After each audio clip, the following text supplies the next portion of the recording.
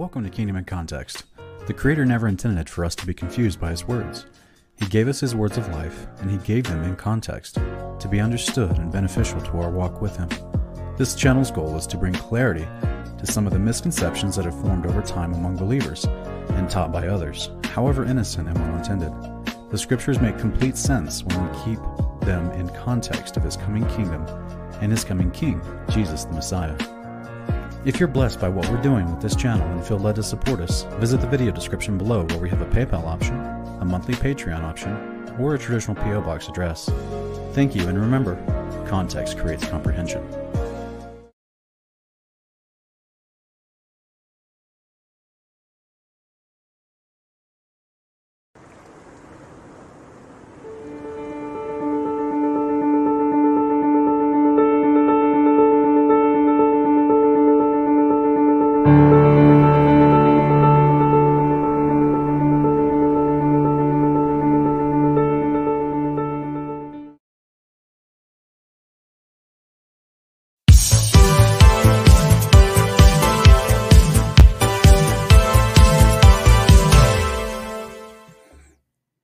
Welcome, fellow brave believers.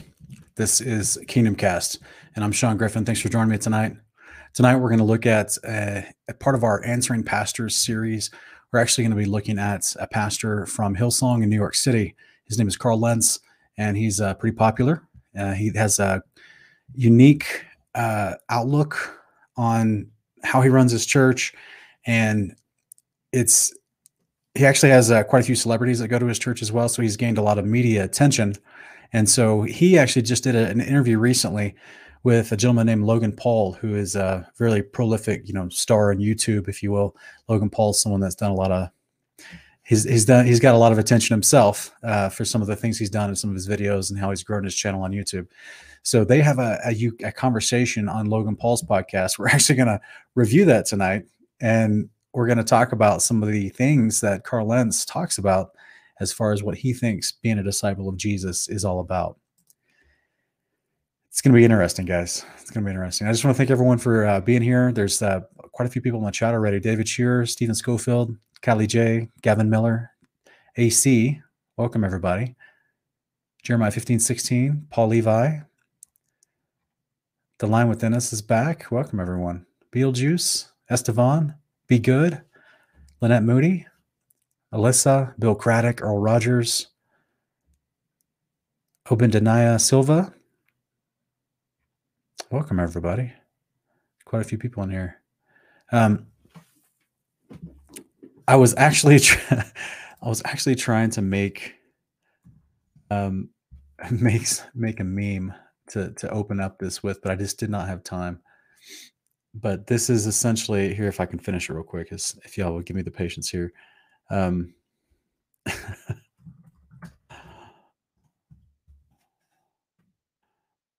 second. This might be something. I don't know. It's just making memes is a pastime, right? It's a fun little hobby. It's got to get the right font. You got to get the right placement. It's an art form all on its own. You guys get to see memeing in real time. Memeing in real time tonight.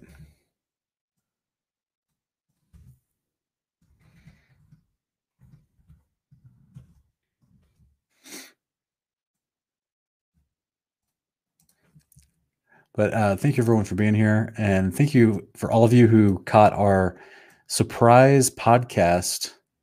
For anyone that may have caught our surprise podcast last night or I uploaded it. It was actually Saturday night, but I uploaded it yesterday morning as I was able to. And so let me put this on screen real quick, guys. This is our, yeah. So this is basically me every time I'm watching TV and a pastor comes on, because I'm just like, guys, like, did he really just say that? Like, and I think what it really is maybe we should change the meme. Actually, maybe the meme should be this. Wait a second. Sorry. let's augment the meme in real time. You guys can see. Really amazing how powerful a little meme can be.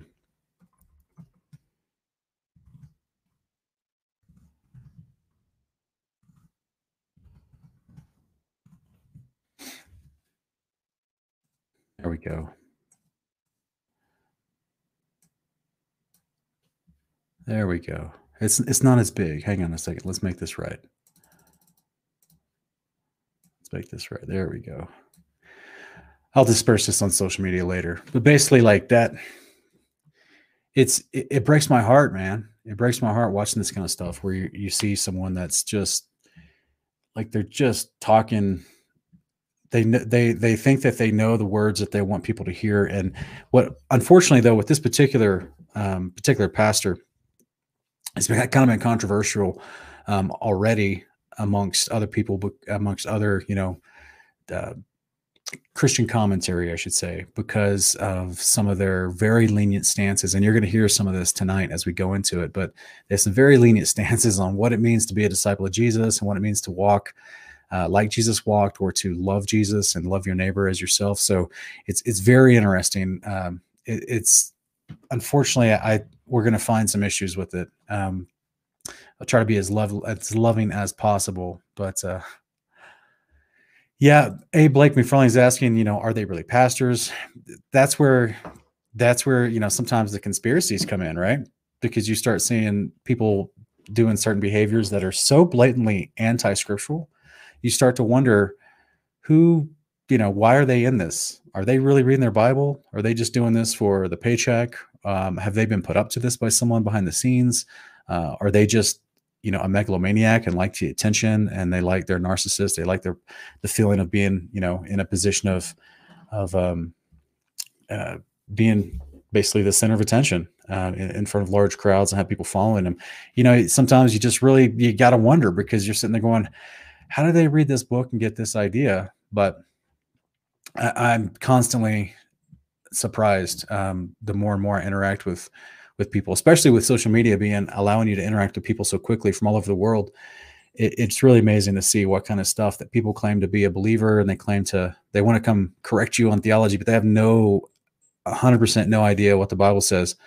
And you start trying to lovingly show them what the Bible says, and they're just like, no, then it devolves. And this is where, unfortunately, I would love to be able to just reach out, and I've tried in the past to reach out to pastors and actually just say, hey, would you like to come on and have a conversation about our differences and how you are seeing the scriptures, and then how I see the scriptures? And very, very few of them are actually willing to do that. Very few of them. And so, unfortunately, many of them are being taught, in some of the more liberal seminaries, they're being taught some of the things that we're going to be hearing from this pastor tonight. So yeah, it's a wild world out there. This is why it's so important for us to actually know our Bibles and to take a little bit of time to actually read them, because it's easy to fall into a ditch on either side of the road. All right, guys, y'all ready? Let's see if we can go to this. Okay. I got the volume all the way up. Wait 1 second here. Let me try this again so that I can ensure the audio is going to be strong here. Okay. And not that thing. They have to shift with the culture. Yeah. Because their advertisers pay their bills, and it's a multi-billion-dollar company. Oh yeah. What was it? Adpocalypse? Yeah, that's what I'm saying. So, like, unfortunately, you're a slave to the advertiser. If you have a bad actor, i.e., Shane Dawson, or even someone who was a bad actor, like, they got to make a move. It feels so weird calling him a bad. He's such a unassuming and sweet man. I know, but his past is just haunting him. Just that bestiality will get you, dude. It'll get all the time. And the pettit. Time. Like, both of those things are just tricky, bro. They're hard to work. One's tricky. Hard to work around. Yeah. Space Pod. You consider who co-founded Talk Religion, God, and hopefully wash away all of my sins. It's Carl Lentz. All right. He's coming, I promise. There he is. One of those. What's up, bro? What's up? Sir. What up? The best looking pastor I've ever seen in my life. Yeah, dude. Like the bro of bros. Pastor bro. We're friends for life. I guess so. If you start a combo like that, we're friends for life. No, I saw you yesterday. We were at our friend Chase's warehouse. Yep. And obviously, yeah, I said, I was like, yo, you look familiar, and because I had seen your stuff before. And yeah, man, you by far the most down to earth, amicable, religious person I've met. Oh, man. And I'm wondering if that contributes to your greatness and who you are and the stuff you do. Well, firstly, thank you for having me. This is really cool. It's cool to see what hard work can do. You know, just talking to my son not too long ago, who's like, "Dad, I'm gonna be a YouTuber." It was like a year ago. Oh, no. Before I was really kind of hip to the $1 Million Game. Yep. And then I found out you could actually make a real. I'm sitting here on a YouTube empire, but after I did some research, I told my son, I'm like, okay. Yeah, let's get you a better chair. We love that. Get you some better, earphones. Oh, because he's doing commentary, like he's sitting down. He does it all. He does the Twitch stream. He does the Fortnite. But anyway, yeah, this is really cool to see. So thank you for having me. Of course. But yeah, we are pretty simple, easy people. I actually didn't marry Justin. One of my best friends, Judah Smith, did. I saw. We're gonna skip past a little bit of this, guys. He's just talking about who married Justin Bieber. So they do their celebrity back and forth talk. But essentially, we're going to hear how he describes his church and what he feels is unique about it. I think our church is about just being yourself and trying to get better. And I think sometimes people think preachers are. Okay, guys, right off the bat, like I'm not trying to be okay. I don't. This is rough for me. This is why, like I said, like three months ago when I started this Answering Pastors series, I was like at the outset, right? Whenever we address what pastors are saying publicly. Just know that I'm not sitting here trying to judge this man's soul. Everyone has a different approach. So, I'm not criticizing him with malice or with intent to defame him or hurt him. The whole concept here is that this idea of people that put themselves in a spiritual authority over others to teach them the words of God through the Bible, there's a huge responsibility that goes with that. Huge. Malachi chapter 2 talks about the prophets, priests, which translates over to the priests were supposed to be people that taught the word of God. This is James 3:1 and 1 Timothy 2, these ideas of the elders, the leaders, the teachers of the word, having the gift of teaching God's word to other people is literally a gift of the Spirit. Same as, when the gifts of ministry, when you actually become a pastor, like that's something the Father is supposed to gift you to do. But the basic qualifiers of those, you're supposed to know his word, man. You got to be studied and approved. You have to actually know his word. So that's why James is like, you should not all try to be teachers. They'll be held to a stricter judgment. And so we got public pastors coming out and they want to start talking stuff. And the first thing he says about his church, he wants his people to be themselves. And you're like, look, guys, yes. I mean, in a general relative sense, you want to be yourself. You don't want to be fake. You don't want to go in there and try to be someone you're not, right? The Father meets you where you're at, and then you grow in your discipleship from there. But the reason why I'm pausing on that moment, because when they start trying to pin him down, that Logan Paul and his co-host start trying to actually pin Carl Lentz down on this idea, like he just introduced his church, is we just want people to be themselves, and then to be better. Well, what does that truly mean? They try to pin him down on this, and that's where it gets kind of interesting. Well, they make themselves out to be something more than they are. And our church is kind of built on everybody being themselves, including the preachers. So hopefully, I wouldn't be some weird alien that wasn't able to, be in the same space with awesome guys like you. Kevin Durant as well. Did you baptize Kevin Durant? Yeah. That one was actually you, right? Yeah. Okay. Yeah. That really happened. How does first and foremost, I want to say we are not theological or religious experts on this show. Mac probably is the most learned or studied out of the three of us on it, because he does his beard gives him extra extra wisdom. But I did dial in a few thoughts and questions as I came onto the show, and the first one is kind of how does your approach differ from the strictness that people generally believe religion to encompass or hold, and being one of the things that actually, as I'm sure you've seen in our current climate, scares people away from the idea of theology or revelation or religion? Yeah, it's a great question. I think most of the time religion, like people, especially in New York, we've dealt with the whole generation of people that have run from church just because it's been scary, it's been weird, it's been like rules. And when you meet Jesus, we believe it's not you have to, it's a you get to. So rules are what you need if you don't really want to be involved with something. But if you have a relationship with God, I think that it should be free. It should lift your head, not put it down. It should add less weight to your life because Jesus said, I'm going to take the weight off of you. So our church is less about telling you what to do and trying to teach you how to think. And you got to come to these conclusions on your own. But so guys, is it just me or did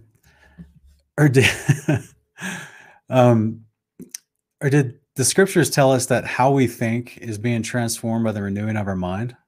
Is this Revelation chapter, or excuse me, Romans 12, verse 1 and 2? I urge you, brethren, by the mercies of God, to present your bodies a living and holy sacrifice acceptable to God. Does that exclude what you're supposed to do, or would that include what you're supposed to do? Because it literally says that when you present your bodies as a living and holy sacrifice acceptable to God, meaning you're being obedient to what God's asking you physically, not just in your mind, physically. It says this is your spiritual service of worship. Then he goes on to say in verse 2, do not be conformed to this world, but be transformed by the renewing of your mind. Yes, that's learning how to think differently so that you may prove what the will of God is, that's good, acceptable, and perfect. You guys put it in the comments. What's the will of God? How do we transform and renew our mind to the will of God? So what's the will of God? We've talked about it a lot on this channel. It's very simple, super simple. Will of God. I'll go to it real quick.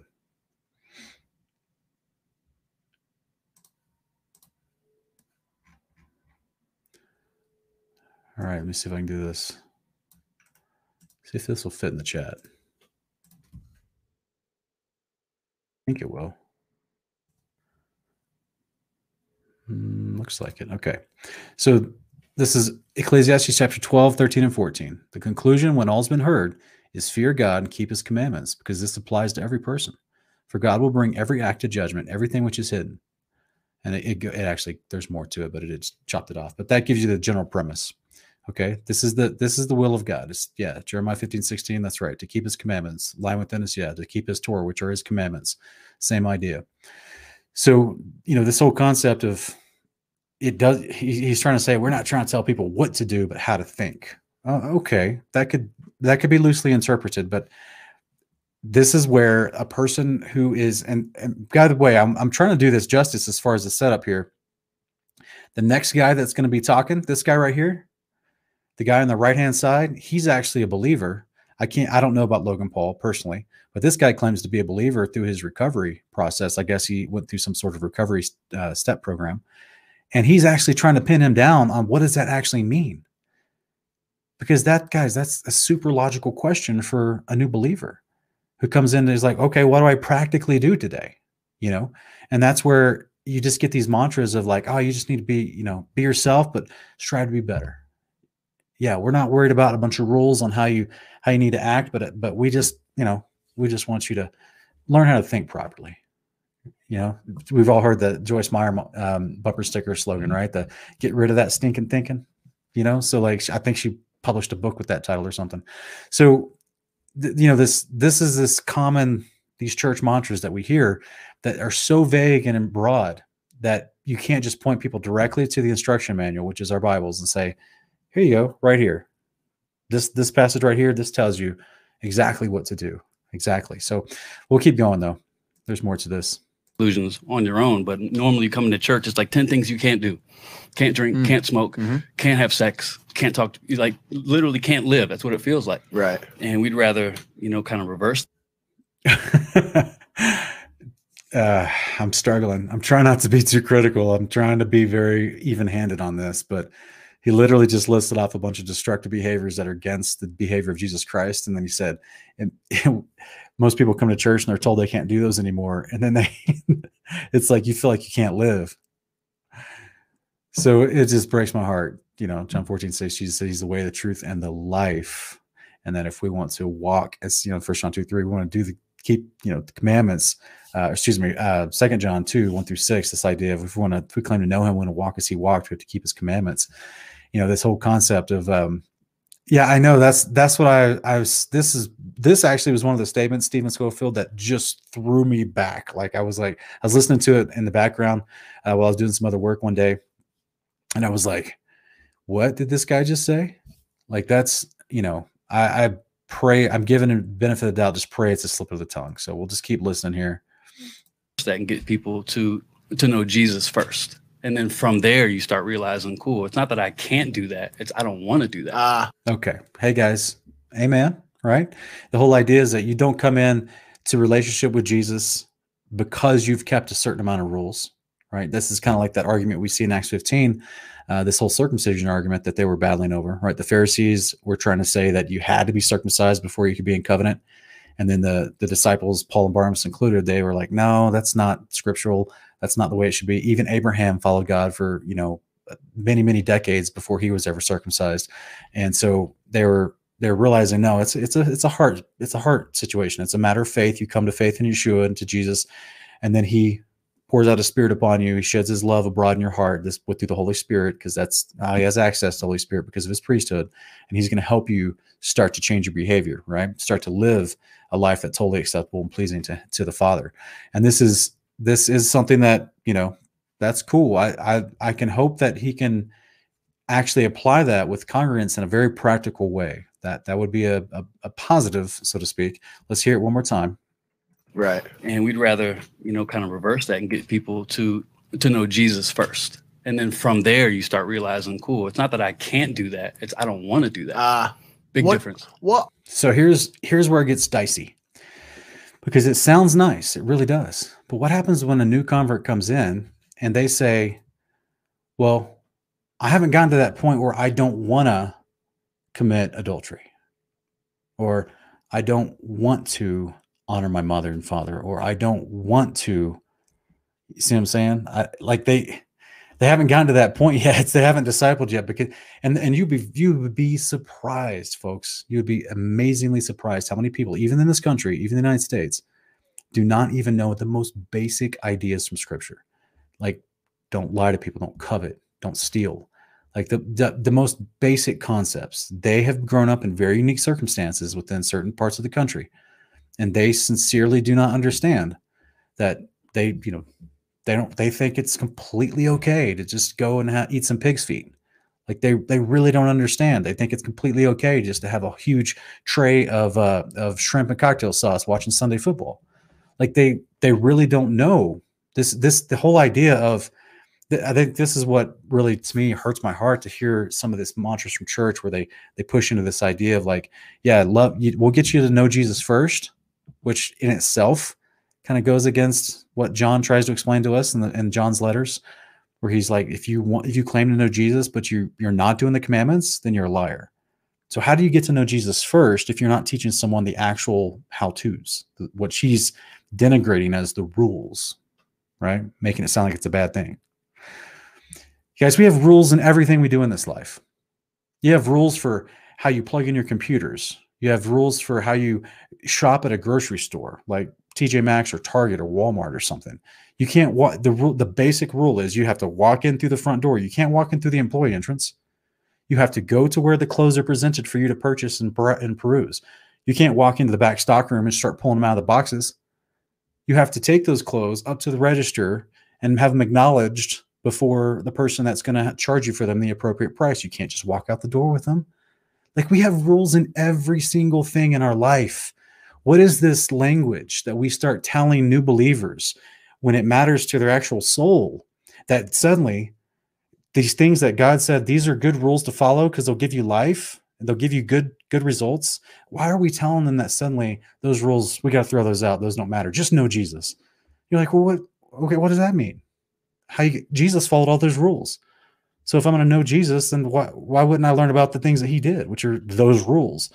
Like, it just, to me, the whole framing of this, it really hurts the heart. Really, really, really disingenuous to the actual scriptures themselves. What are the hard set rules that do exist in now? Your church, Hillsong, is a version of the Pentecostal. I was going to ask, what's your actual denomination? It's non-denominational. Okay, but it does take some inspiration from the Australian Pentecostal. Is that what it is? Well, in Australia, the denominations are different. Okay, but it would be a non-denominational charismatic church is how you describe it. So we have, like, we dance with snakes once a month. I'm kidding. I was waiting. Yeah. I was going to ask. I was about to sign up. I'm into that. No, we are a church that just believes that the denomination aspect of things, it's less important than who we're talking about. So, what was your original question? I was just going to ask, like, what are the hard set rules? Just because I, as someone who has found a personal connection to Jesus, especially in my recovery, and what a story you have, by the way. Yeah, thank you. My gosh, it's wild, amazing. But and everybody knows it, so I'm not going to even touch on it. But obviously, I was born a Methodist, and I was believe in Christ my whole life. But I formed a more personal connection myself, and I don't regularly attend church. I'd like to work on that, and I don't utilize a pastor to create that connection, but I have a personal conversation with Jesus Christ every single day of my life. And so I'm curious just to hear from you what the hard set rules are that exist. There has to be some, like, are you guys hearing this? This guy is hungry. This guy is hungry for righteousness. Those who hunger and thirst for righteousness will be filled. He's searching for truth. He truly wants to. He's looking a pastor in the face, and we're getting to see this on TV. He's looking at a pastor in the face, say, "What are the actual hard set rules? I believe in Jesus. I try to talk to him every day."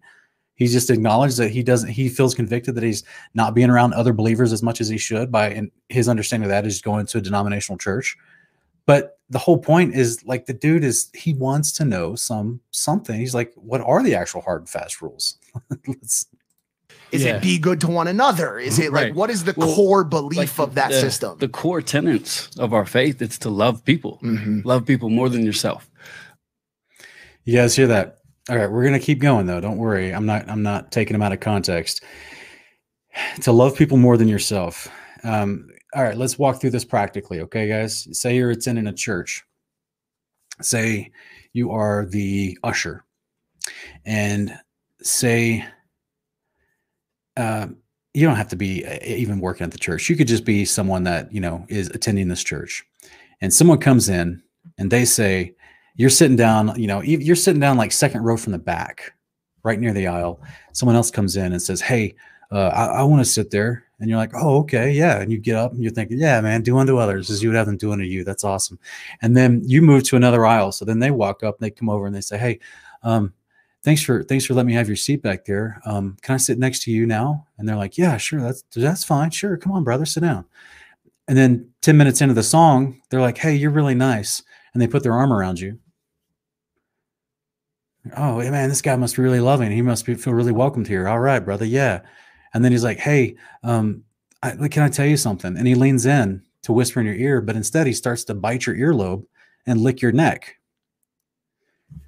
At what point do we stop someone who has a different idea of love, because they're not using an idea of love defined in the scriptures, which the word love is defined for us in the scriptures? And how much do we put them above us and love others as we love ourselves, if those other people, and yourself included, have never been taught the basic understanding of what love is according to the scriptures? You guys know what I'm saying? Yeah, I know it's kind of hey, you'd be surprised what goes on in church. There was a church in Tulsa that I attended in the past where at one of the youth services, a kid tried to pull a gun and shoot one of the youth pastors in the face. So, that there's all kinds of nonsense that goes on in churches, guys. The main service, they used to have a group of witches that would show up in the very back, and just, try to cast spells on the pastor while he was preaching, and I mean, there was a whole bunch of nonsense going on. So like there's a lot of crazy stuff that happens at churches. So basically, guys, if we go into 2 John 2, it's verse 6. It basically says this, guys, that I'll put this in the chat for folks, and I'll put it on screen real quick. Give me 1 second. 2 John 2:6 is that this is love, that we walk after his commandments. This is the commandment that you've heard from the beginning, you should walk in it. So we hear this all the time. And what he's saying is this, these bumper sticker phrases where he's basically saying, yeah, you should love others more than you love yourself. Well, is that what Jesus said? Or did he say you should love the Lord your God with all your heart, soul, strength, and mind, and you should love your neighbor as you love yourself? Because there's a standard there. It doesn't mean allowing someone who's the other in that scenario, who doesn't know what love is and tries to aggress upon you or impose upon you or get you to do something destructive, that you should let that happen, that you should not put forth a boundary or a standard like Yeshua put forth a boundary and a standard around people. He goes into Nazareth and he stands up and he reads from Isaiah scroll, Luke chapter 4.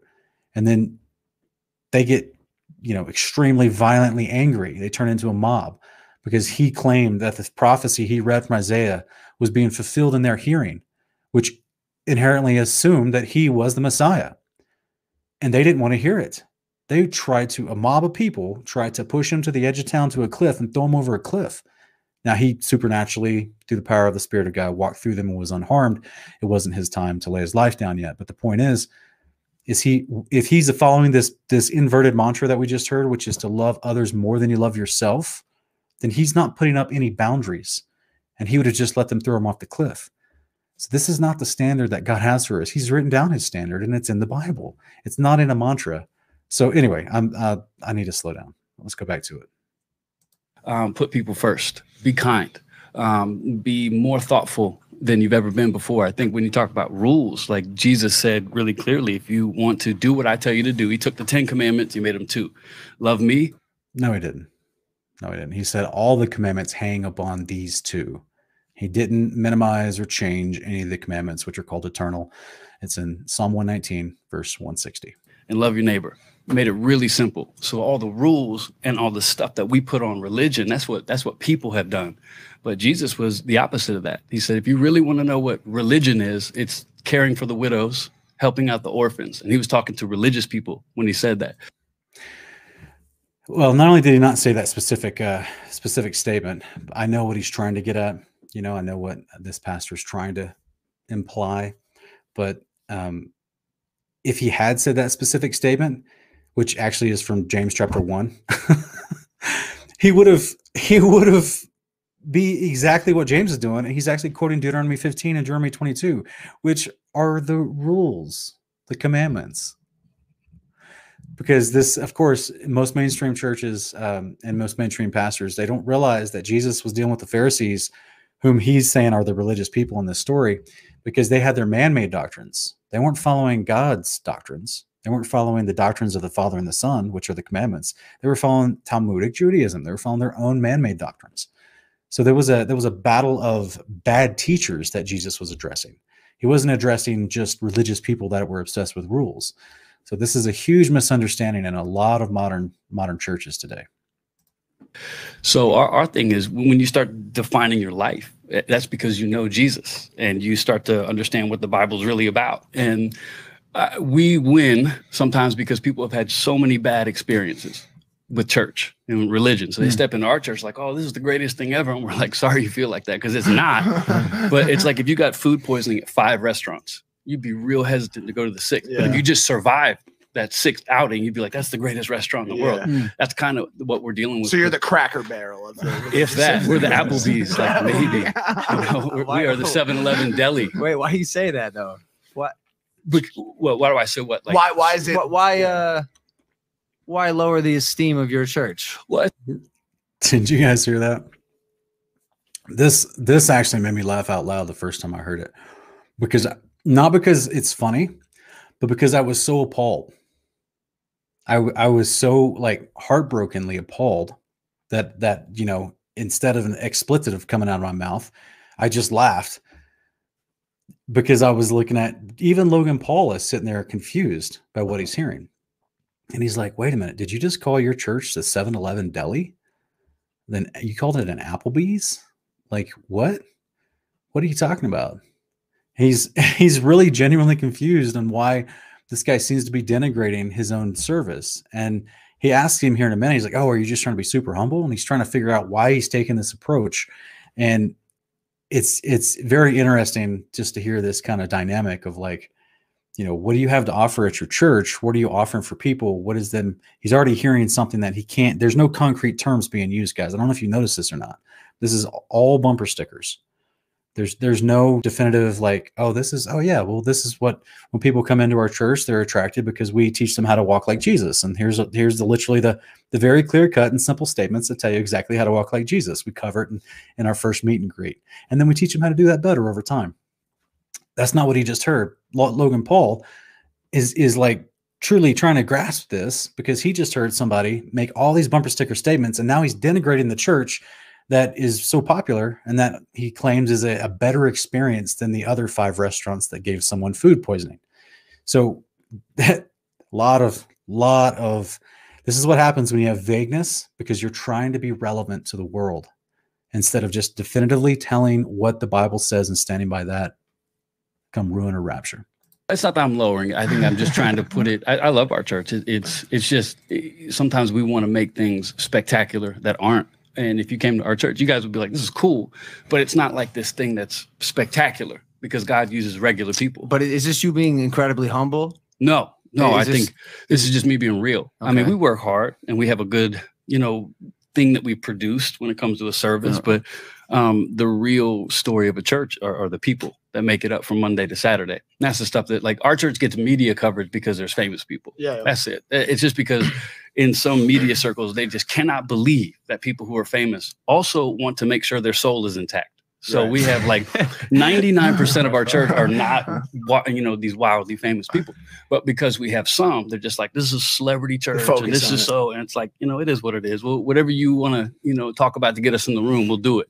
Once we get there, we'll do what we want. How and why did it become that? Like, why do you think the celebrities are drawn to come to your church? I don't think it's that they're drawn. I think number one, it's proximity. So New York, you started a church where the celebrities are. He's like, yo, it's convenient. They don't really have anywhere else to go. So if y'all came to our church, the first thing we would talk about is sharing your faith. Okay. So I'd say, Logan, if you find somebody today, encourage them and tell them about who you are and what you do. So you would naturally bring 30 people. We would say that to someone who's not famous. We'd say that to the Brooklyn school teacher we'd say, hey, share your faith, be a light in your world. And so naturally you should be bringing whoever is in your world. So if we have celebrities, we're not going to change what we believe for them. If you're a celebrity, you still have a duty to be able to share your faith and to help people. So that's all it is. It's literally that simple. But I will say that we do not make your fame a big deal. Yeah, so you guys are cool. You act like you've been here before, is what you're saying. And we're also not too cool to be a fan. Like, I hate that when people are around famous people and they're like, I've never heard of you. And it's like, you definitely have a t-shirt. You do. But if you're a cop, we'll honor that you're a cop. Absolutely. But then you sit down and you enjoy this church family like everybody else. If you're famous, cool. If you're anonymous and you're homeless, we want to treat you with the same amount of dignity. And that's the. All right, guys. I'm trying to be fair.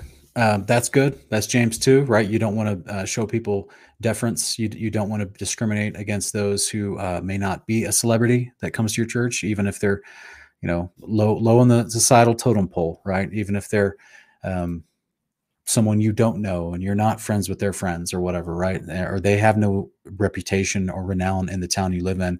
You want to treat everyone the same. That's great. That's wonderful. Local Rotary clubs do that. Hospitals do that. It's like the community centers do that. It's so putting forth the standard that you want to treat all people the same, and we do that. Therefore, this is a place that people want to be. It's like, my thing is like, man, I've gone to so many churches in my life, and I've seen so many wonderful people at these churches that want to know God. They desperately want to know God. They're there because they believe in the purpose and the mission they've been, they feel that they understand the idea to take the gospel to every creature, right? To get the good news out that Jesus is King, He's Messiah. They may not know much more than that, but they're convinced of that, and it's changed their life radically. And now they're trying to be like Jesus, even though they're not getting clear-cut instructions. They're doing their best to walk in love every day with God and with fellow man. And they volunteer themselves, whether it's a parking lot attendant or an usher or a music leader or someone that works in the nursery. They do their best to work at these buildings we call churches, and to give of their time and their life, and sometimes their fortunes, to actually give into these things to help them grow, to reach their community, to hopefully be a place where people can come and get that same experience that they had, right? Where they too can share and spread this idea of learning that Yeshua is King, he is Messiah, he is our Redeemer. You know, again, they may not know, they may not get touched much more than that, but that's that general drive. And it hurts me when I see, like, there's so many people that are in that situation, and I've met them, but they have no clue what to do past that. Past this building that's a church, they don't know what to do after that. They cannot explain the book to you. They cannot help you walk through, you know, this general premise of, now that you've come to this church, here's step one. You know what I mean? Like, they can't help you with any of that because they're not being taught that from the pastors either. What did this guy just say step one was when people come into his church? That they want to get them to share their faith by inviting their friends. Guys, that's what like a network marketer does, where he says, hey, I'm glad you're here tonight at this meeting. Write down 20 of your friends and put down their phone number, and I'll call them and you bring them back with you next week. No, that's not step one. That's like a Amway, you know, production. That's like someone doing multi-level marketing. You know, that's not step one. Step one is like, oh, you have a faith in God and his son sent Jesus Christ. That's awesome. Let's do the step one that Jesus did the step one with his disciples. He said, follow me. I'll make you fishers of men. Well, how do you do that? You have to know the commandments. Jesus was teaching the commandments to his disciples. That was step one. So this should be our step one. That's the spirit of our church. What do you say to the people that will say celebrities go to Hillsong because they're lazy in their religion? What do you say to people that have practiced strict Catholicism for so long that they look at, you know, what you guys preach, which obviously I love, and say this is not enough. This doesn't get you a ticket to heaven. You're not doing what needs to be done. Well, that's why they killed Jesus. Mm-hmm. It's like, just because something's harder doesn't make it better. Like, it's okay to do something smarter. So the reason why people freaked out with Jesus is because he was saying, all those rules, all that fancy stuff you do, I'm not interested. Oh, okay. So got to stop real quick, guys. He was interested. He had to divide the false teachings from the real teachings. So let's go to the real teachings that Jesus actually explained while he's directly talking to those religious people. Okay. Jesus directly tells those religious people what's what to their face. And if we don't know the Bible, then of course we're going to believe the statement that we just heard. But hopefully my audience is much, much, much more informed than that. So we're going to go and we're going to look at what Jesus actually said. The scribes, I'll just highlight it here for you. He says, Jesus spoke to the crowds and to his disciples, saying, the scribes and the Pharisees, that's those religious people with all those rules that this pastor just said Jesus wasn't interested in. He says, the scribes and the Pharisees have seated themselves in the chair of Moses. That means they're teaching what Moses taught. And it says, therefore, all that they tell you, do and observe. But do not do according to their deeds, for they say things and don't do them. That's why he goes on for the rest of the chapter to call them hypocrites. Jesus is directly telling his disciples that even though the Pharisees are hypocrites, when they read out of the law of Moses while they sit in the chair of Moses and they're reading the Torah, do that. That's good. Do that. But all the other stuff they do, don't do that.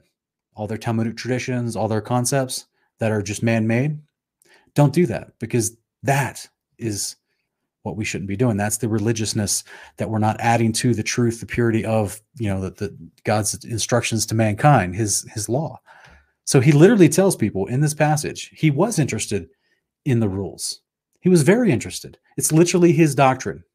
It's John 7:14, Matthew 19:16 and 17. It was John. Let's go tell you here's Jesus explaining to us that he kept the rules and he loved them. So let's go to John chapter 15.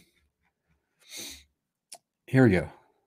For if you keep my commandments, you will abide in my love, just as I have kept my Father's commandments and abide in his love. These things I spoke to you so that my joy may be in you and that your joy may be made full. So guys, Jesus loved these rules. If you're watching this and you only saw this tonight because of the hashtags, the Hillsong, the Carl Lentz, the Logan Paul hashtags, and you don't know anything about the Bible, hopefully you're getting a little bit of a good dose of exactly what Jesus believed and what Jesus taught, because it's not this type of anarchist who is just about condensing everything into loving others more than you love yourself, which is not even Luke 6:42. It's not even the golden rule. That is not the commandments of Leviticus 19:18. And it's definitely not this concept here of just saying, oh, well, Jesus was uninterested in all the rules because of the religious people that had just like, bro, read the Bible. Jesus was very interested in the rules because that was literally what made him perfect. That was literally what made him without sin. That's what allowed him to be in that position where he had the authority to lay his life down and then to pick it back up again and be resurrected and ascend up to heaven to do his priestly duty that was prophesied of him so that he could obtain salvation for all of mankind. That wonderful, wonderful position that he was granted at his resurrection was because he was interested in doing the quote unquote rules. It's the commandments of God. It's literally God's instructions to mankind. If you're alive, if you're breathing, if you're conscious and sentient, his instructions were to help you live, to live a productive life, to have good things happen around you and for you and the people that you interact with. It's his instructions for living. These are not burdensome. All you need is going to be found in me. So for people who judge somebody else, I don't look at someone who's devout in what they do solely as the reason why I would respect that. And I think ours is just as devout. It's just different. Just because, guys, the very word devout in Scripture means someone that keeps the commandments. Just throwing that out there for you. This just lets you know how little of the Bible that this guy's reading. We're not miserable. Yeah. Just because we're not, carrying these solemn faces doesn't mean this isn't a life that takes discipline and dedication. But yeah, if people want to judge somebody else's faith, go for your life.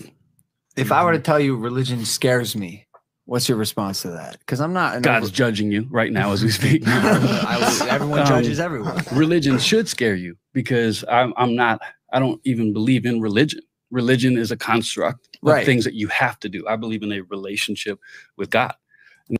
So I'm sure, guys, we've all heard this before, right? I mean, this is one of the most cliche and trite passages we hear from pastors, that they're like, oh, we're not into religion here. We're into relationship. And that sounds very great. That really does. It sounds wonderful. But let's look at the scriptures. those things that are in this book that we consider, God's words to mankind. Let's look at those scriptures real quick. So let me see here.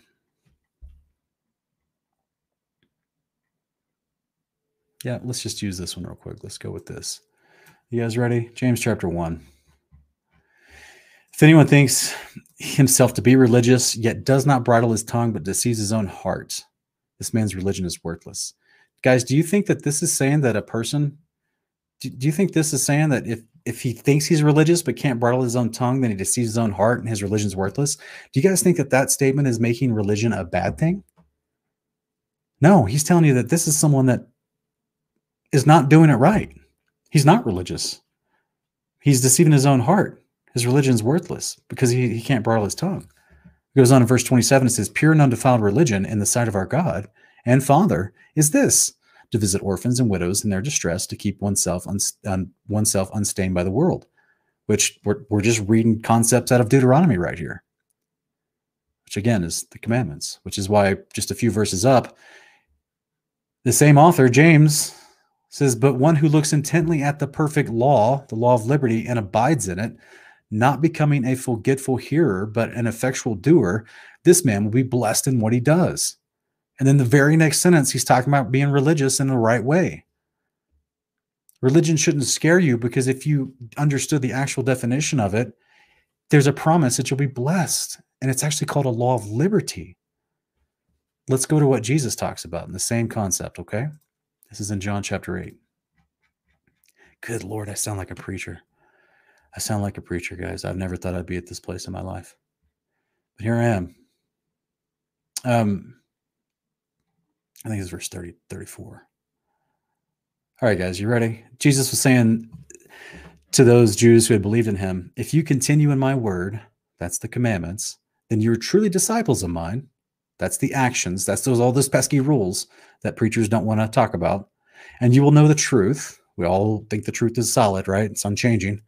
And the truth will make you free. That's that law of liberty that James was just talking about. If you continue in his word, which are the commandments, which is that perfect law that James mentions, then you will know the truth because you're being discipled in the actual behavior of Jesus Christ. That's why you're becoming his disciple and continuing to be his disciple. A disciple learns after his master, guys. That's the whole point. Let me see if I can remember the verse real quick. I think it's in Luke.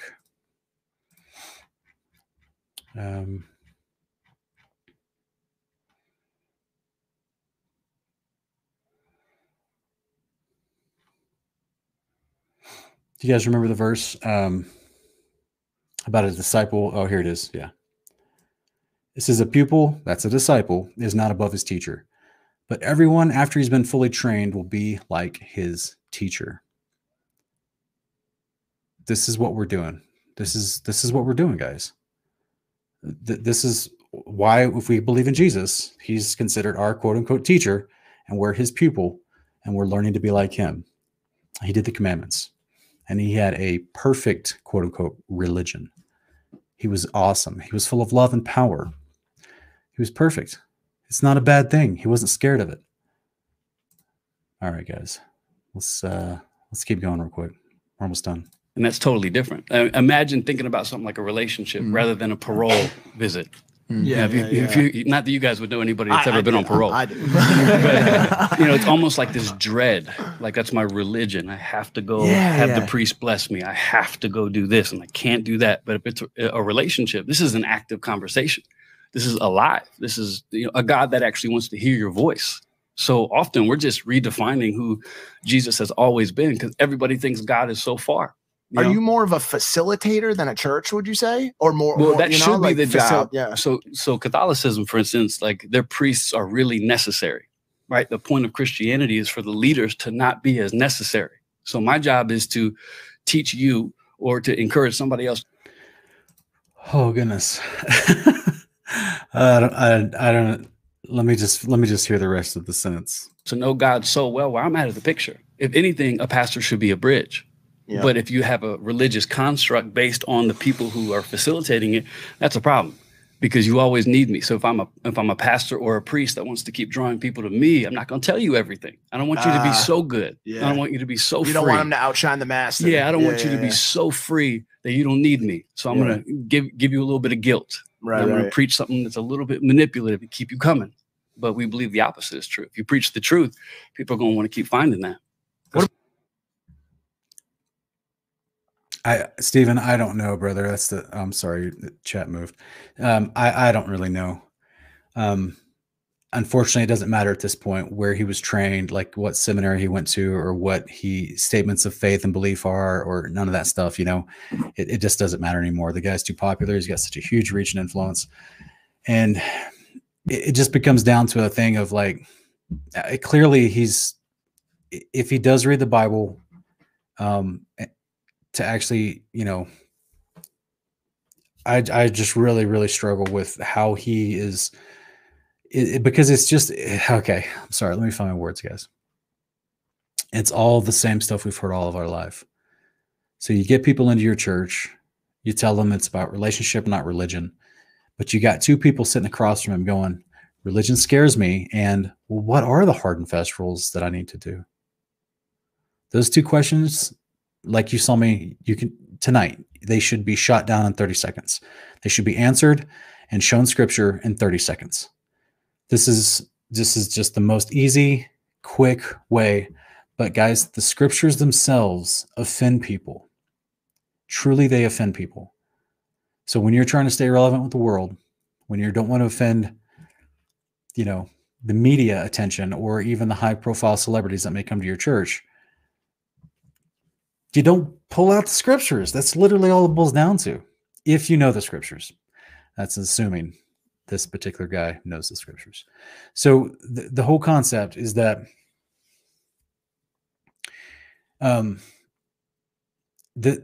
it's one thing, we're not, again, guys, I know there's a lot of good pastors out there that have sacrificed their, some corporate career, or they've sacrificed lots in their life in different ways to be in a position in their local church to serve people, and they're doing it with the best of their ability. And much props to those people. Much props to those people. Guys, the reason why there's a high turnover rate in churches is because so many pastors in our modern culture in the last 100 years are not teaching the Bible in its most simplistic way of literally just what did Jesus say and do. They give a few scriptures out of context and then 50 minutes worth of inspirational anecdotal stories. It becomes a situation where people come for a feel-good experience and they're not actually just hearing the simple words that they need to hear to walk away with some information to work on, to practice. So when someone comes in, they're like, well, what are the hard and fast rules? And they don't realize that if they truly knew the actual instructions that Jesus abided by, then they would walk as Jesus walked, and they would be filled with the love of God like Jesus promises in John chapter 15, verse 11, that if you do these, your joy will be complete. That's life-changing, guys. To have joy in your life, that's life-changing. And that's if you're doing the behavior of Jesus Christ. This is the most simplistic thing we could be telling people who are coming into the faith as brand new babes. Practice the behavior of Jesus. What is it? Oh, let me show you. It's really simple. Here's some basic ones, but then here's some other ones, right? We get down the basics, right? Don't kill people. Pretty basic, right? If you're struggling with that, let's pray. And I might pray with my eyes open, but let's still pray. But if you're struggling with the most basic ones, right? Don't covet, don't lie, don't cheat, don't kill, right? Let's honor our parents. Let's not worship any other gods, all right? So we're going to not be polytheists. We get on these basic concepts. Now let's learn some of the other concepts that Jesus showed everywhere and that Jesus is doing right now for us in the temple in heaven. And let's understand what those are about. So we start getting into some deeper things. But the very first thing is like, let's learn about some of the fundamentals as Hebrews chapter 6, 1-3 talks about. These very fundamentals idea of the washings, the laying on hands, this resurrection itself. What's the big deal about the resurrection? Oh, you need to know about the resurrection because that's what you're promised for being a disciple of Jesus. Is this eternal life thing. So let's learn about what that's going to be like and how that happens, how God makes that a reality. Let's learn how the behavior you're practicing now is the behavior that the resurrection is going to give you forever. So you're practicing and failing now. That's okay. We have an atoning high priest who helps us atone for our mistakes. So that way we still can get to this resurrection where we'll never make a mistake again. And we get this perfected heart with his laws written on the heart itself, an incorruptible body, a renewed mind that's forever changed and always will be doing the will of God, which are the commandments. We're actually going to step into a priesthood role just like Yeshua and do this behavior perpetually and permanently and wonderfully. And we're going to affect and benefit all these other people around us during the millennial reign. This is the promise of the covenant. This is why we disciple after this behavior. This is why this is step one, is let's start working on our behavior. You don't know the behavior? Okay, good news. God wrote it all down. It's all written down for us. All we got to do is read it. If you don't know the behavior, that's fine. We can read it together. I'm still practicing the behavior. I can read it with you. I might pick something up I didn't see before. Guys, it's so simple. It's so simple. By the way, someone like a pastor or a teacher or a prophet or an evangelist, like these are literal gifts that the Holy Spirit gives to people. So one of the things that hurt me listening to this is he's denigrating the idea of a pastor. He said he's just supposed to be a bridge. He's not supposed to be needed. Guys, it's literally how the Father set up his structure on how to teach the commandments. Is a pastor is 100% needed. And in fact, they're supposed to know the commandments so they can teach them. They're not just a bridge to some other self-exploration with this undefined concept of loving your neighbor more than yourself, which is not a scripture. It's yes, we want to be selfless. We want to serve other people, right? The greatest in the kingdom will be those who will be the least, right? We want to be a servant to all. But that doesn't mean we love that. He's literally twisting the big golden rule that Jesus talked about. So this whole concept is that it's hard for me. And the reason why we're hearing these words and why so many people in the chat are cringing listening to this is because you guys have been studying the commandments with me on camera. And because you guys know that many of us, especially many of us listening, we're there. We were here in these types of churches that this guy pastors over, and we weren't being fed. We weren't learning anything. There was no concrete instruction on how to be a disciple of Jesus Christ. You just got these mantras, bumper sticker phrases, fog machines with great, incredible concerts of Christian music. And then suddenly at the end of it, you walk away and you can't even remember what the inspirational message was about. Because now you stepped out of a darkened room into the bright sunlight at 1 o'clock in the afternoon, and your whole senses are shattered. You can't even remember what did we just talk about? I don't know, but it sure was cool. I feel good now. All right, let's go to Applebee's. I mean, it's just, this is a problem when you put on a production instead of actually trying to make a disciple. And so we're almost done, guys. Go ahead. That's kind of like the churchianity, right? Or, yes. Okay. There's like the concept that churches are Catholicism and Catholic churches are only set up to get people to come in and pay their tithings and teach them, like you said, only enough so that they can not quite get to the point that they need to be completely free within their own minds and their spirits and find their own faith, but always be reliant on the person, on the teachings and the hierarchy of the Catholic Church. Yeah. And I ran from it. Like I had a pretty not rough past. Like I have a great family, but I played basketball in college. UNC? Lived that by life. the way. NC State. Oh, NC sorry, State. NC State. That's Now offensive. I'm just going to walk. That's It's offensive. the most offensive thing I could have ever said to That's you. offensive. Like that's beyond religious. But you're from offense. Delaware, right? No. Oh, so you got you. All right, now see we're 1-1 now. See, now I feel better. Now So, I feel better. I just could never imagine myself being involved with Christians. Like I just couldn't. I just was almost repulsed. And I found that to be a lot of people's experience, is that they don't have any problem with Jesus, but it's just these 7 dudes they've met that are such, idiots that people are like, I want nothing to do with God. And I was kind of like that as well. What caused you to go in the ministry? I think I just have been going through every door that's been open. So I never had like an angelic call. Like you talk to some preachers, like God spoke to me when I was 5. And I'm like, I've had a 5-year-old. God doesn't speak to 5-year-olds. I didn't have like a real spectacular story. For me, it was just, I just kept helping with my church, and one door led to another. And I'm 41 today, sitting here in this epic castle that you have with parrots and goats and sheep. Talking about T Zebra's asking, what does it take to be on a show? This is Logan Paul's podcast on YouTube, brother. He's got I think 30 million subscribers on YouTube. He's a pretty, in this entertainment realm of YouTube, which is the new video media.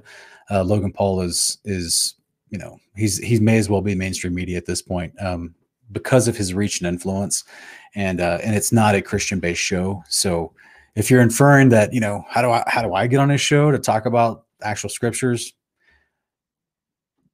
Literally require a miracle of God. Yeah, I would do it, but yeah, it would require God making the way, because it's not, I can't just I could reach out to him for sure. Highly unlikely and improbable that he would say, sure, come on, talk about scriptures. Yeah. Talking about Jesus. Yeah. So with y'all legends. So yeah, it's been a crazy ride. What about repent in your space? Because obviously I've done enough of it in my life and continue to, because I still sin and do the best I can. But what do you guys, how do you guys handle that type of thing? Is repenting for your sins a personal journey? Is it something that's done through a preacher in Hillsong or so guys, just so we're not too misunderstood, okay? This guy in the hat talking right here, I like this guy. He is a clean slate. He's, like I said, he's got a hunger for righteousness. He wants to know the truth. He's trying the best, like he said, to the best of his ability. He's still aware that he does have sin in his life. This is 1 John 3, right? Or 1 John chapter 1. He says he's without sin is a liar. The truth's not in him.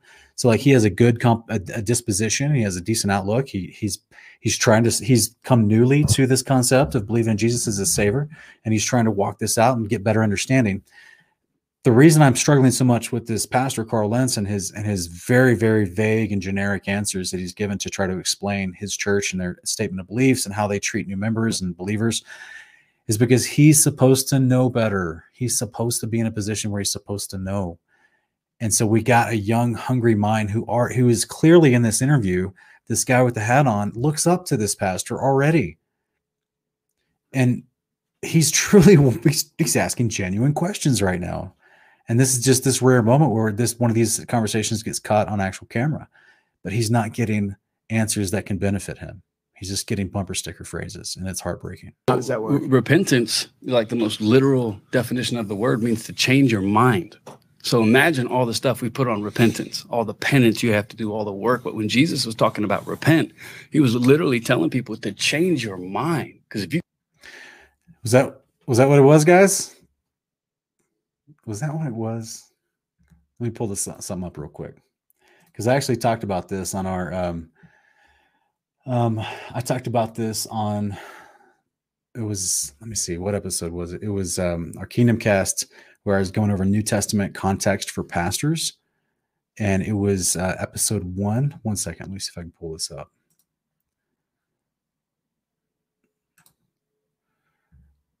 And we actually showed on screen the definition of repentance. And I'm just going to let you guys know real quick, it definitely was not that. So let me see if I can find it real quick for us, and I'll put it on screen again.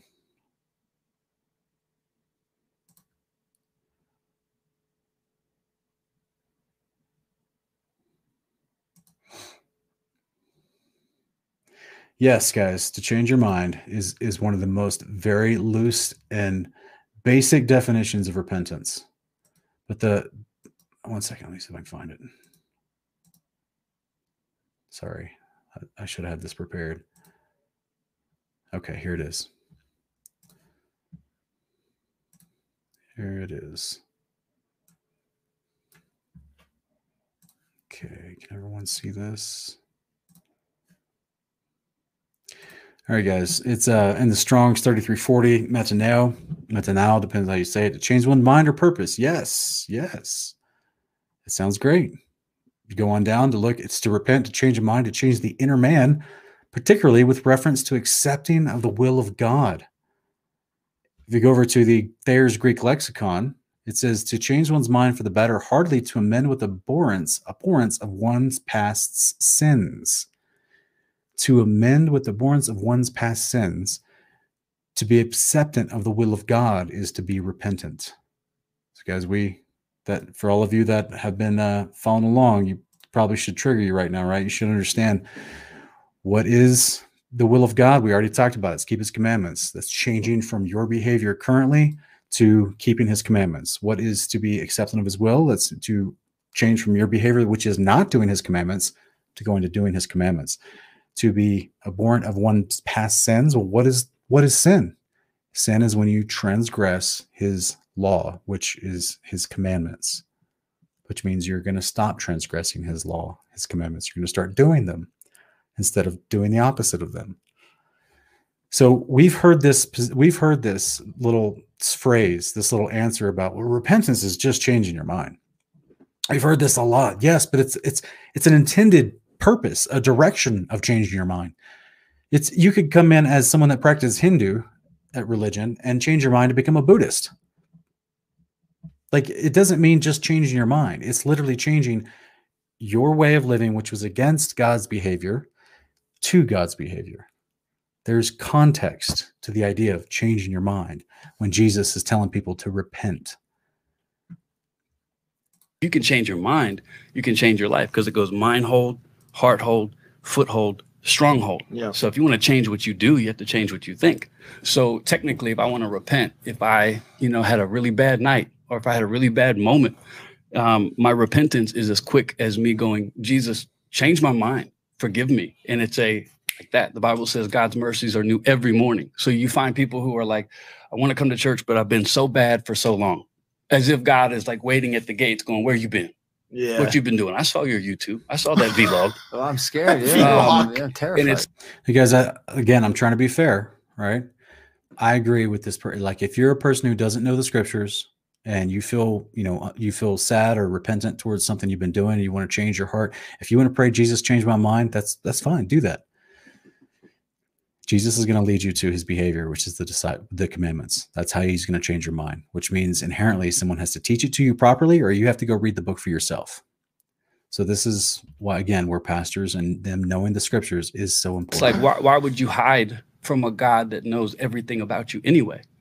And so that's always our tension. It's trying to get people to shake off some of the religion that's kept you out for so long. Even you'll have people listening today this will trigger them in one of two ways. One, people will be like, wow, there's a Christian on there. Other people will push back and be like, I can't believe they're even letting this stuff, because they've been hurt and they've been through a lot of stuff. So, Earl, it's a funny statement, brother, but look, the reason why I do stuff like this is because, a lot of people that are following me that for the live streams, you guys are, like I said in previous live streams, you guys are hungry, right? Y'all are here every night almost that I turn on the camera and you're ready to learn about the word. You guys are hungry. You guys are statistically in the minority.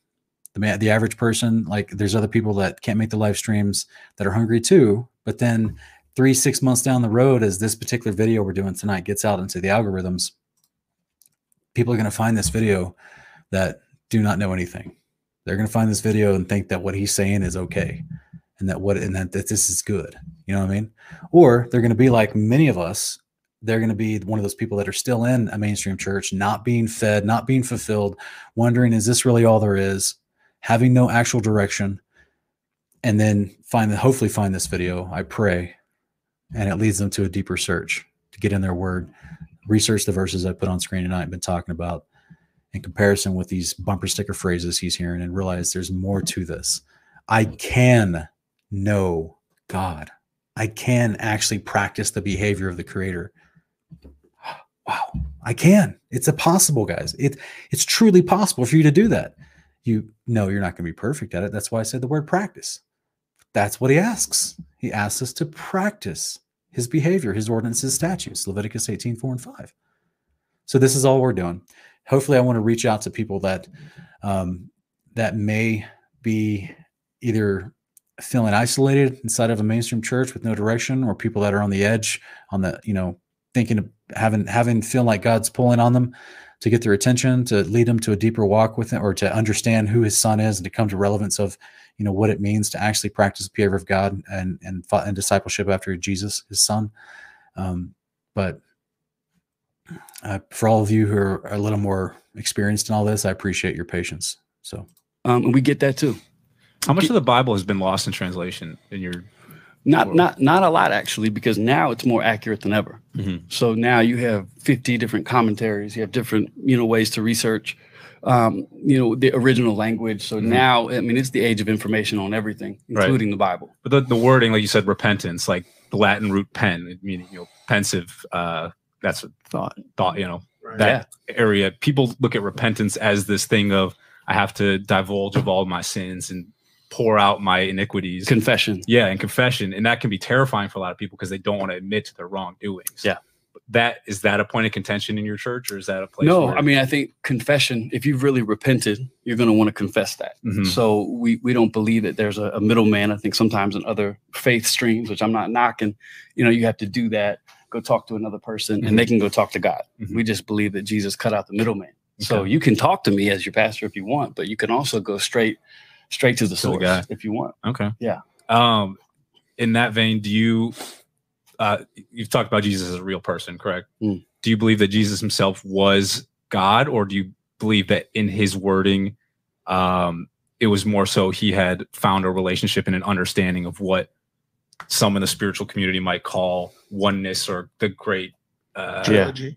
No, just the what is it? The ubiquitous and nice. Unity. Yeah, nice. All of everything that connects it all, universe, whatever you might want to call it. Yeah, sure. But I believe he was God. Okay. Because I always stick with the quote. I stick with the word. So Jesus said, "This is me. This is who I am." So we have a tendency as people to overcome. Anyone catch that? Yes, guys, here at Kingdom Context, we do believe the Father who called his son God, because we know what that word God means, both in the Hebrew and the Greek. And so this is why in the Old Testament, Psalm 45:6-7, the Father speaks of his son who was to become this anointed high priest and King of kings and Lord of lords. That was the purpose of the Messiah. The Father, the Creator, speaks of his son and says that he is God. He calls him God. This is repeated as in Hebrews chapter 1, 8, and 9, as the writer of Hebrews is trying to explain Jesus' priesthood to us.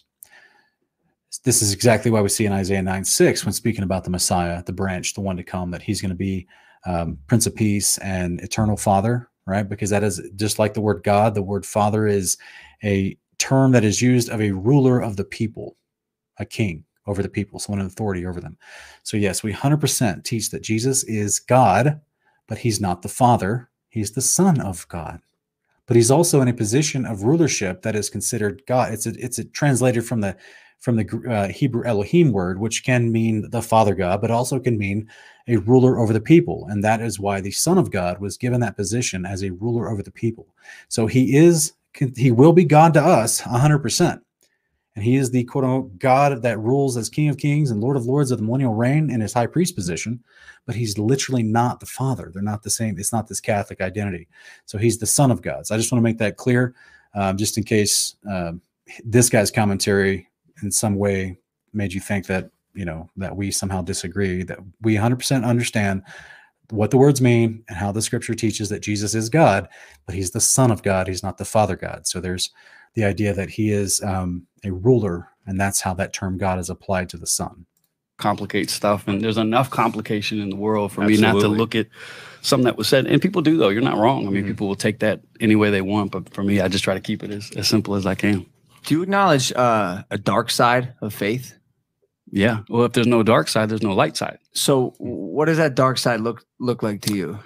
Well, darkness looks different for a lot of people. So our idea of darkness is normally like a big devil with a pitchfork, someone doing like cultish things, like cooking a stew, voodoo doll. I think darkness can be you having a multi-million-dollar house, but being stone cold lonely, completely empty in your soul. So I don't think darkness has an exact template attached to it. I think it's when you feel like you're so far that nobody knows where you are, what you're doing. No one knows who you really are. I'm more so talking about the perpetuators of faith that do it in a dark way. I'm talking about, like, I'm going to go to Santa Monica today. There will be a guy screaming on a megaphone telling me I'm going to go to hell. There will be him. Yeah. Why does he do that? Why does he tell me that I'm going to burn in hell and try to scare me into becoming a Christian? I think, we sometimes will put like if you talk to a guy like that, he'll be like, I'm a martyr. This isn't easy. And I always push back on that and say it's way easier to stand at a stranger and yell at them. Yell. Even if what you think is truth, but there's no love, the Bible clearly says it's not really truth. It has to be truth and love and grace. But it's a lot harder for me to be friends with somebody, serve them with my life, be consistent, turn the other cheek, build a bridge, and then share my faith. That's hard. It's easy to feel like you're a real Christian, to go out and I yelled at 47 people today. Saw that Logan guy, told him he was going to hell. I did my duty. You just won't find Jesus ever doing that. Yeah. So then are they okay, guys, I'm not going to make a case for the people with the little megaphones on their hips standing on the street corner with the sign saying the end is near and repent. Yes, their tactics can be abrasive. Their tactics they may not get the most results, but what he just said is, he just said you won't find Jesus doing that. Jesus literally stood up on the Sermon on the Mount and tells these people to repent. Jesus literally walked around and would stand up and tell the people to repent in a teaching method. He literally said this stuff. Same with John the Baptist. Same with Ezekiel. Same with Jeremiah. Same with Isaiah. They would literally call out to people to repent. Same with Jonah. Jonah went to an entire city and called out that they would repent from their sins so they would be spared from physical judgment. And like, yes, our tactics, if that guy in the street corner is not literally ordained by God to be there, like Jesus or John the Baptist or Isaiah or Jonah, like those guys were ordained by God. So if the street corner guy with the sign and the megaphone, if they're not ordained by, yes, it can be an annoyance, and it can show little fruit from that concept. But who knows? Maybe they are ordained by God to be there. And maybe someone sitting in that red light in their car needs to actually see that for whatever reason at that point in their life. But the point is, Logan Paul set up this question to this guy, like, this was the dark side of faith, is when people do this, when they scream repent on the corner. And instead of explaining just very quickly, like what I explained about, well, there's a time and place for it. It depends on if that person's called by God. And I mean, this is literally the behavior we saw from the prophets who are in a wicked generation, and they're trying to tell people to turn back to the commandments. That's what the definition of repent is. So the reason why the average person like Logan Paul can see someone holding up that sign and not understand why this guy is screaming repent, because he doesn't know where that leads to. He's like, Logan Paul sitting there going, I already know about God. Like, what am I doing? Why do I have to change my mind about God? I already know a lot of these people, they believe a God exists. They're just not getting it defined for them. Specifically, also this idea of repenting to God they don't understand what that term even means. That means going to do the behavior of God, which are the commandments. So this is why they view it in a very negative way, because they have no clue of the context of any of these terms being used. And yeah, it's sad to hear this pastor drop the ball. Sorry, sad to hear this pastor drop the ball in so many ways with people that could, yeah, a lot of people watching this show with Logan Paul's podcast, like he's being thrown these softball questions, and it just breaks my heart. Inadequate Christians? Are they even doing Christianity the right way? Will they go to heaven? Are they hypocrites? It's ironic. Yeah, it's a good question, bro. I think that I do my best to not judge somebody from so far away, including people that frustrate me. I've had a number of conversations. If I was smarter, I would have YouTubed them. But you know, I don't know. I don't know where I would place people like that, because I think in their heart they think what they're doing is right. Yeah. So I always see somebody like that and go, I hope that God can salvage some good out of that.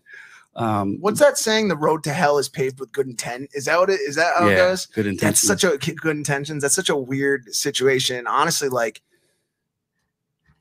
I feel like you can't, there's got to be some level of mental, like, to be out there, you know, wearing what these guys are wearing, screaming at the passerbys. Like there's probably some level of mental illness. There might be, and they're genuine dudes. Like a lot of the guys, they just don't know better. And they think that's the way. They would look at what I do and go, he doesn't know better. So I always just say, you know, time will tell who was right. But that's just, that's just one side of it. Like I just used the screaming guy with the megaphone holding the sign as an example. But there's like, when I tell you like religion in general and faith, sometimes the reason, because I'm not, like I said, I'm not overly religious. I do believe in a creator. I don't know what his role is in our day-to-day lives. I think there's some sort of unimaginable thing that made us in this universe and everything around us. But like I said, I don't know if he's as active as faith would tell you, because I'm confused. I don't truly understand. There's too many stories being told. There's too many people saying different things. Religion, faith, whatever you want to call it, has led to the deaths of too many people, has led to the trauma of too many children. And I've just been not shut off to the idea, but turned off momentarily. Yeah. And that's why I was excited to have, I'm excited to have you on the podcast. Yeah. Cause, I'm not sure I can fully wrap my head around so many people telling me different things about their God. Yes. Guys, there it is. And I'm going to stop right there because you've heard enough from Carl Lentz. But guys, my heart breaks for people like this Logan Paul guy, he's being as genuine of a statement that I've ever heard in a long time. And whereas he is truly saying, like, it's so confusing, like all these different denominations, different things, different behaviors, and because why do we have all these denominations? Why? Because people teach different things out of context. Ephesians 4, there's one Lord, one Spirit, one God, one faith, one, right? We have one message, one doctrine. It's the behavior of Jesus Christ, which is the commandments of the Father.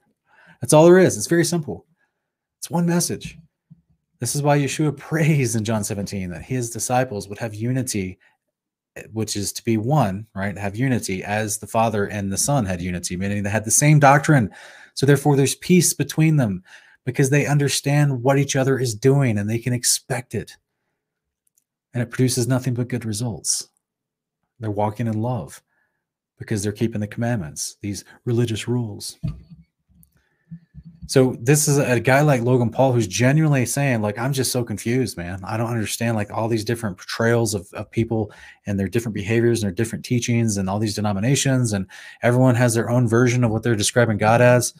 And you know, it just breaks the heart, man. This is the problem with so many people out there teaching out of context stuff and then just digging their heels in with all this pride, you know, just hoping that they're going to gather a following or not be let go from their church because the association that they're a part of likes them and, you know, allows them to keep their job as the pastor of that church in that town or whatever. It's just, yeah, you're right, Stephen. This is what it's about. It's the enemy wants to get in. He wants to mingle the message. He wants to bring confusion. That's why there's thousands of denominations in the United States, and all of them claim to be worshiping the same God and the same Son of God, but they have these variant messages that just bring so much confusion. So pray for me, guys. This is my heart's desire on Kingdom in Context, is try to make this as simple as possible, but yet stick to the word as truthfully as possible and keep everything in its context so that the people I'm explaining this to can better understand it as well, and realize it's not a burden and it's not a set of religious rules that are just, that Jesus was uninterested in keeping. That all that is nonsense. Jesus was very interested in keeping a proper set of religious rules that brought life, that brought love, that brought good things, that allowed him to walk around and heal people and magnify the amount of food miraculously and raise the dead, himself included. Like, this is the behavior of Jesus Christ that is the way, the truth, and the life. It's very simple. It's written down for us. So this is the part where I struggle when, we get these super, super bad answers from pastors that should know better. Guys, I'm 40 years old. I know a lot of you guys don't believe me because I look younger. I've just got Native American blood in me. The pastor that we just saw talking, Carl Lentz, is 41 years old. He's 1 year older than me. And you heard, and he's in charge of a congregation of thousands of people with, influence, with lots of media attention, lots of followers on social media. And he's butchering even the most basic questions of the faith. And it just breaks my heart. So this is why we have to pray that the Father, puts all of us in a position to know the word better and then be able to communicate it easily to those around us. This is why, like I've said before, our mission statement for this podcast is that, it's a prayer, really. It's a prayer that I've said since I was 18. And it's that, Father, would you give me knowledge, wisdom, and understanding of your word in this world so that I may better relate your word to this world. That doesn't mean I'm being relevant to the world, but it means I'm a better teacher at how to explain his word to the world, because he is giving me knowledge, wisdom, and understanding of his word. So I guess that's the rub I see with churches that try to be relevant, and the message gets watered down to the point where it's just bumper sticker phrases and no one's actually being taught literally how to walk like Jesus walked. And so I'm sorry, guys. I'm ranting. I'm going to stop. If you guys have a couple questions, I'm going to take them. But we're coming up on the end of the broadcast. If you do have any questions, put them in all capitalization in the chat. And in fact, we'll do something tonight. If anyone wants to join the broadcast via your cell phone with video chat, I put the link to the studio in the live chat right now. Okay. And so that link will only be good while this live stream is going. Love Texas 43. I apologize. I actually don't know. I don't know which ones you're talking about, or I know there's supposedly a lot of discoveries as far as Nephilim being, or giants being on Earth, also in the United States and also in Europe and all over the place, man. So I apologize. There are a lot of real archaeology out there that's happening where they're uncovering these things, but it's hard to find in the news reports because the mainstream media doesn't want to cover this stuff. It doesn't want this information to get out because it destroys their evolutionary narrative. T Zebra is asking, how do you know what gifts have been given? Well, I would suggest learning what they are, going to Corinthians and read about the gifts of the Spirit and the gifts of ministry. And then you can try to see for yourself if that's something that you feel the Father's led you into. And I would, as always, you have, just ask the Father to make it very plain and obvious to you what your gift is. And he'll either start grooming you in that direction, or he'll make it very obvious to you. He made it obvious to me. So I apologize. There's not like there's not a scripture that is like some sort of test you take to tell you at the end of the test what your gift is. But I will say this. There's a scripture that says this, brother. Let me go to it real quick.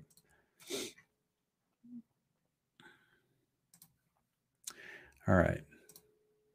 I'll pull this on screen for us. And David, I see you in the studio. Give me 1 second, brother. I'll be right with you for your question. All right. And go back here. Okay. So T Zebra, look at this. Check this out. Philemon 1:6, one of the shortest books in the Bible besides Obadiah and Jude. And this little place, it says in verse 6, I pray that the fellowship of your faith may become effective through the knowledge of every good thing which is in you for Christ's sake. So we look at the King James Version. This is that the communication of your faith may become effectual by the acknowledging of every good thing which is in you in Christ Jesus. So in order to better understand what your gift is, you got to start talking to people about God, and it's just going to start coming out. That's the cool part. You got to start communicating your faith to others, and which means inherently you're sharing Jesus with other people. You're sharing the truth of scriptures with other people. So, all right. Well, we lost David. Sorry, brother. I was just about to get to you, but you left the chat, or you left the studio stream. If you come on back before I end, we'll take your question. Christina B, she would love a breakdown of what is laying on hands and baptisms you spoke on earlier in Hebrews 6. I still need education, these basic concepts. Thank you. Yes, you're a great show. I appreciate it, Christina. I appreciate it. I actually talked about this in that same video, and it's a full-on breakdown. I talk about baptisms and this idea of laying on hands, which is a transfer from the priesthood, both of healing and also of prayer, and also like a priest would transfer the sins on Leviticus 16, the Day of Atonement, the sins of Israel onto the goat for atonement. But then there's also the application of it being transferred for healing, for prayer, which is basically just your physical conduit of the power of the Holy Spirit flowing through you to another person. But yet sometimes it doesn't require that. But so this is a concept of why, in my opinion, it leans more towards the priesthood, because that's a fundamental concept of the covenant, is understanding how the priest would lay his hands on the goat to transfer the sin symbolically to the goat and atone for Israel. But as far as baptism goes, I do a full-on breakdown on this, okay? And it is, let me find the episode. It's the same one I had on screen. Let me just pull it up again if I can here. Okay.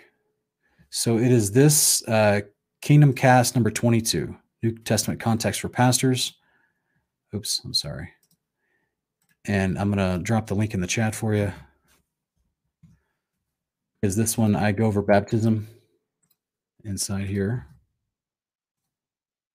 Pretty sure it's that one. I don't think it's chapters 4 through 6. I'm pretty sure it's 1 through 3 that I covered baptisms because John the Baptist was baptizing people.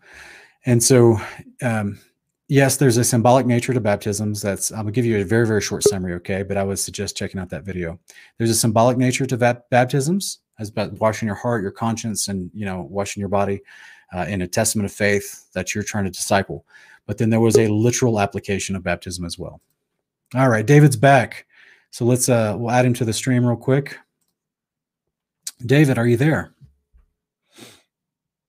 You have to turn on your mic or allow the app to use your mic and your video if you're there. Usually a little pop-up say asking for permission to use your mic. You have to say yes. David, are you there? I'm not hearing you, brother. I'm sorry. I don't see you either. I don't hear video or audio. Oh, we're getting a little bit. I can't. It's choppy, but you have to unmute your mic, brother. Oh, and we lost him. I'm sorry. We got Scott. No Name is here in the studio. Scott, hey, brother, did you have a question tonight? Scott is here. Scott, you have to unmute your mic if you want to ask a question, brother.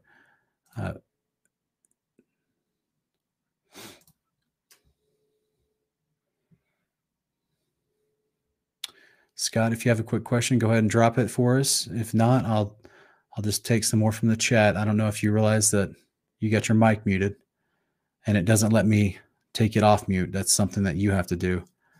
So, okay, looks like could you hear me, brother?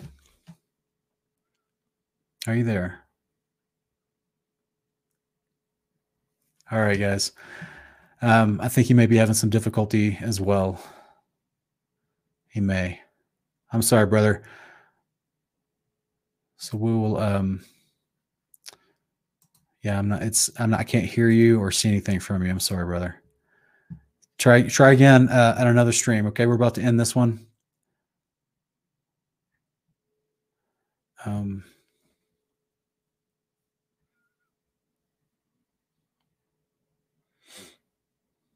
me see here. There's a few questions. I'm trying to skim through some of them real quick. Real quick, Stephen Schofield, the worm that dieth not is actually an idiomatic phrase. Actually, Lex Meyer does a really good breakdown of this in his book Immortal, even though Lex Meyer doesn't, I don't think he agrees with First Enoch, but he does a great breakdown of this concept of the worm dieth not. It's just basically an idiomatic phrase referring to someone whose death will be complete and final, and there's not going to be anything that's going to stop them from dying. So this is a phrase that was used back in the day, one of the idioms in the Bible of the worm that dieth not.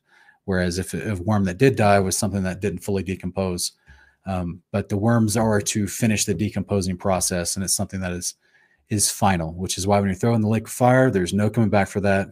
Body and soul are dead. There's no reanimation. There's no respawning. There's no new life again. That's your second death, and that's the final one. So that's where he applies the idea that the worm dieth not.